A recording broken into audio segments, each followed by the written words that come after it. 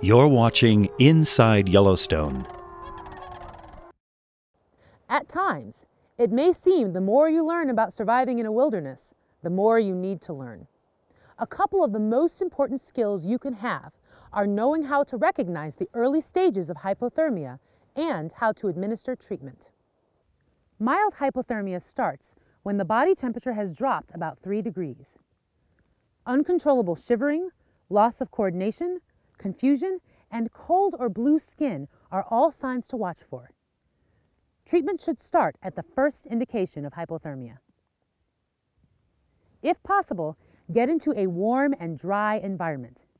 Insulate the hypothermic person from the ground with a sleeping pad or anything that is available. Change out of any wet clothes and get in a warm sleeping bag. Drink hot drinks and eat foods that are high in sugar. During mild hypothermia, you can also increase exercise. If you feel the patient is getting worse, the treatment changes.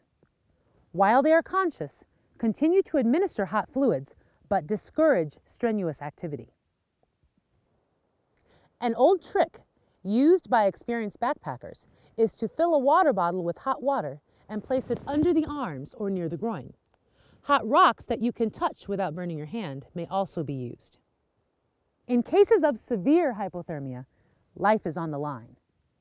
About the only thing you can do is to maintain the person's current body temperature while someone in your group gets medical help.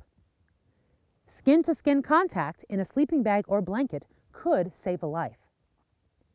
Rubbing the skin and moving the joints should be avoided. Be gentle with the victim. Always make sure you use good clothing and equipment when entering the backcountry. Wool and synthetics are better to wear because cotton holds moisture and accelerates hypothermia. Seek medical attention with all but the mildest stage of hypothermia.